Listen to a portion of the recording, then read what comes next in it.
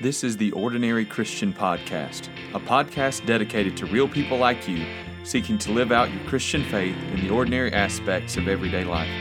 My name is Craig Thompson, and I'm your host for this podcast. I'm a husband, father, pastor, and writer. I hope that this podcast will help you to use the margins of your everyday life to live more intentionally for Jesus. Hello and welcome to episode 31 of the Ordinary Christian Podcast.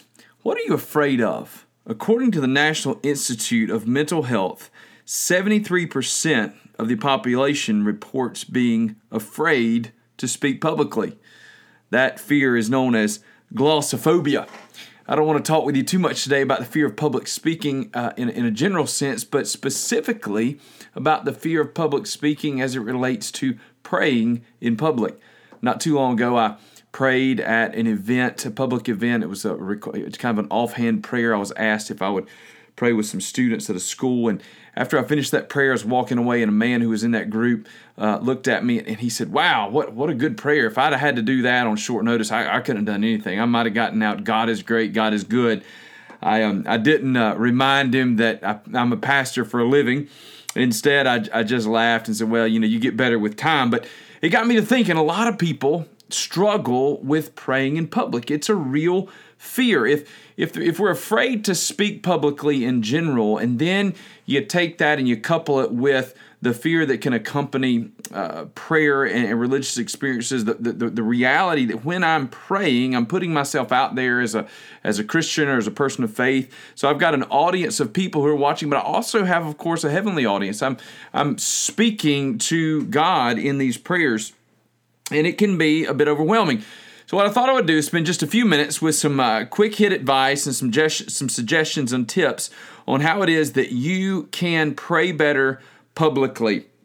The first thing I would encourage you to do is to pray for God's help. Now, it might seem a little bit redundant, but if you're going to get better at public prayer, let's begin by getting better at private prayer and go to the Lord and ask God to help you in that prayer. You know that there's going to have an opportunity that's going to come for you to pray, maybe in your life group or maybe at a family meal. Before that time arrives, go ahead and pray that the Lord will give you the words, that God would really just prepare your heart and help to calm your fears.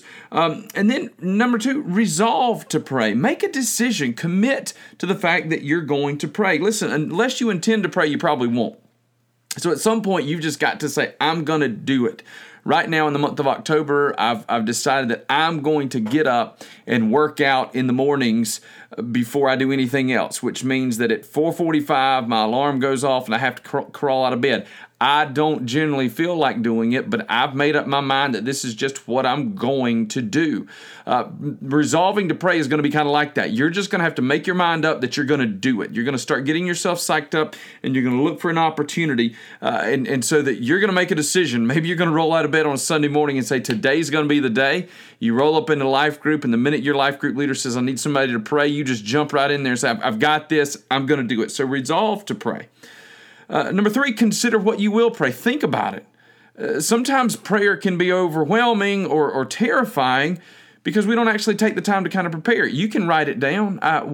One of the things that deacons do here at Malvern Hill is they pray at the end of our services, and that can be overwhelming, especially for new deacons. A lot of those guys jot it down. Sometimes they write it down on a note card or a piece of paper, and they'll carry it with them up, and when they stand in front of the congregation, they'll lay it there on the lectern, and they read that prayer. So it might be that when you prepare to pray, you actually write a prayer out and you read that prayer. It might be that you just kind of think through an outline in your head, that you think about the things that you want to pray. Maybe you want to begin with an outline of the Lord's Prayer and look at the way that Jesus taught us to pray. Our Father who art in heaven, hallowed be your name. Thy kingdom come, thy will be done on earth as it is in heaven. Give us this day our daily bread, and forgive us our trespasses as we forgive those who trespass against us.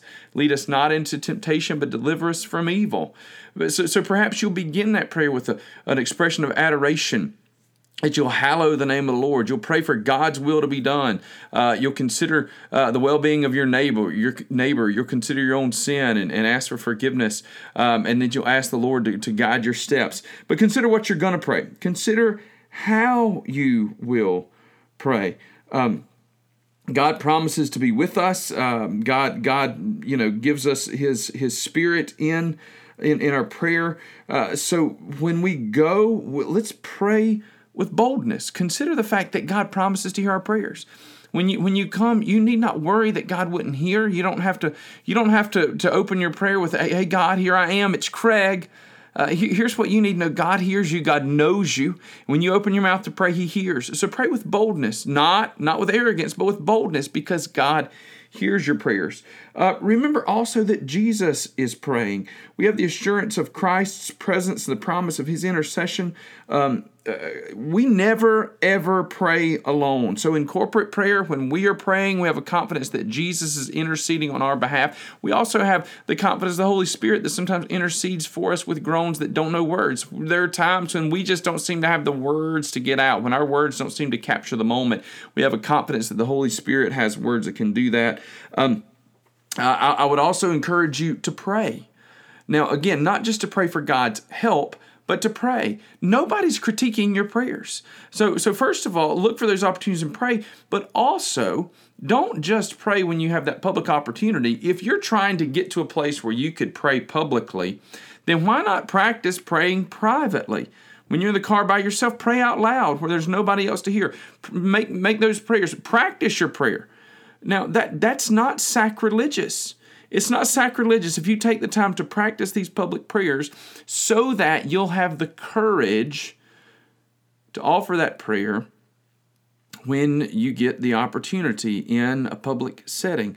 And then finally, consider the setting, right? So if you're going to pray in your life group, part of that is usually going to be, at least in the context of Malvern Hill and in most places, life groups, Sunday school classes, if you're asked to pray, you get a prayer list in the midst of that. So maybe at the beginning of your class, you're going to walk around or you're going to go around the room and everybody's going to share prayer requests that they have. Make sure you're writing those down so that when you volunteer to pray, you begin your prayer by acknowledging the Lord and thanking Him for the opportunity to come to Him. You give Him glory and honor, but when it comes to that time of intercession, you don't just have to go, and God, just be with all these things that were mentioned. You actually have a written list, and you can look down at that list and say, Lord God, I pray that you would be with the Smith family and the struggles that they're having. And God, I pray that you would be with Johnny's teacher, and I pray that you would be with Miss Sanders, and all of these things that you have the opportunity to engage specifically in your prayer, if that's the context. But maybe you're looking ahead and Thanksgiving's coming up in a little over a month, and you say, this year I'm going to pray for my family at Thanksgiving. What would that look like? How might you do that? Now, we're talking about these in large contexts. Some of you need to get the courage to start praying in small contexts. How many of you are comfortable praying over the family meal when your family gathers around the kitchen table? Listen, if you're not, I'm not doing this podcast to beat you up. We're doing this podcast today because I recognize that this is a real fear for some of you. So perhaps you don't begin with a prayer in front of your church or a prayer, in front of your friends at work. Perhaps you begin with a prayer with your wife and your kids around the table. And you have a simple prayer of, Lord God, thank you for this food. Thank you for this family. God, I pray that you would be with us and guide us and keep us safe and bless those who prepared this meal. Maybe it's simple and it starts that way, and you have the opportunity for your prayers to grow. For me, one of my quote-unquote public prayers is a very, very simple prayer that I pray regularly with my children in the car or in the truck with me on the way to school. I pray that God would help my kids to be good learners and listeners and leaders. That's one of my great prayers for my kids, and I pray it over and over and over again. It's an out loud public kind of prayer, but it's not elaborate. It doesn't have to be elaborate because I don't need to heap up words and phrases for others to hear. The Bible says, Jesus said that's what the Pharisees did, right? They heaped up these words and phrases for everybody to hear how smart they were when they prayed. Y'all, we're not worried about how smart we seem. We're worried about communicating with the Creator of all things and sharing with Him out of the depths of our hearts and interceding on behalf of those who are in desperate need of His love and His care. So just to kind of go back over this, how can you pray? First, pray for God to help you. Second, make a decision that you're going to pray. Just decide it and stick to that. Consider what you will pray, so prepare on the front end. Consider how you will pray. You can have confidence in your prayer. You don't have to pray with timidity. Remember that Jesus is praying, and remember that the Holy Spirit will intercede for you when words seem to fail. And then just pray. Just do it. You'll get better over time, but don't just do it publicly. begin that process. Pray out loud in your car. Pray over your family's meals. Pray when the opportunity presents itself for your kids' Little League team or wherever the opportunities might be. But God hears our prayers, and it doesn't matter if you speak with a big booming voice like Billy Graham or a little mousy voice. God hears your prayers. I don't want you to be afraid of these things. I want you to instead be encouraged to know that you can be a person of prayer. You're not alone if prayer freaks you out. Matter of fact, you're not alone if you're afraid of public speaking. About 73% of the population is afraid of public speaking. You know what that means? That means that 3 out of every 4 people that pray publicly on Sunday morning at your church are probably very nervous doing it. You're not alone in that. It's okay to be afraid, but just know that you can overcome that and you can become a person of public prayer. I hope this helps you as we try and continue to wrestle through how it is that we may live very ordinary Christian lives but make an extraordinary impact in the world around us. God bless you. Please help me know if there are subjects or topics that you'd like to hear from. Maybe they're very practical things like this one about how you can pray. Maybe there are deeper things that you'd like to hear us wrestle through. I would also appreciate if you'd share this with somebody. You'd help me get the word out if you send an email to somebody or a text message to somebody with a link to this podcast. And then finally, it'd be awesome for me if you'd leave a review on iTunes or on the podcasting platform that you use. That helps us to get the word out about the Ordinary Christian Podcast. Thank you all for your support. Hope you have a great day. Thank you for tuning in to this episode of the Ordinary Christian Podcast.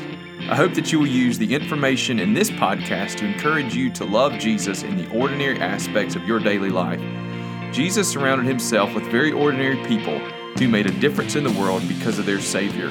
You can make a difference too. If you would like to read more of my writings or find other podcasts, you can find information about me on my website at www.craigthompson.org. For information about Malvern Hill Baptist Church and sermons from our church, you can go to our website at www.malvernhill.org.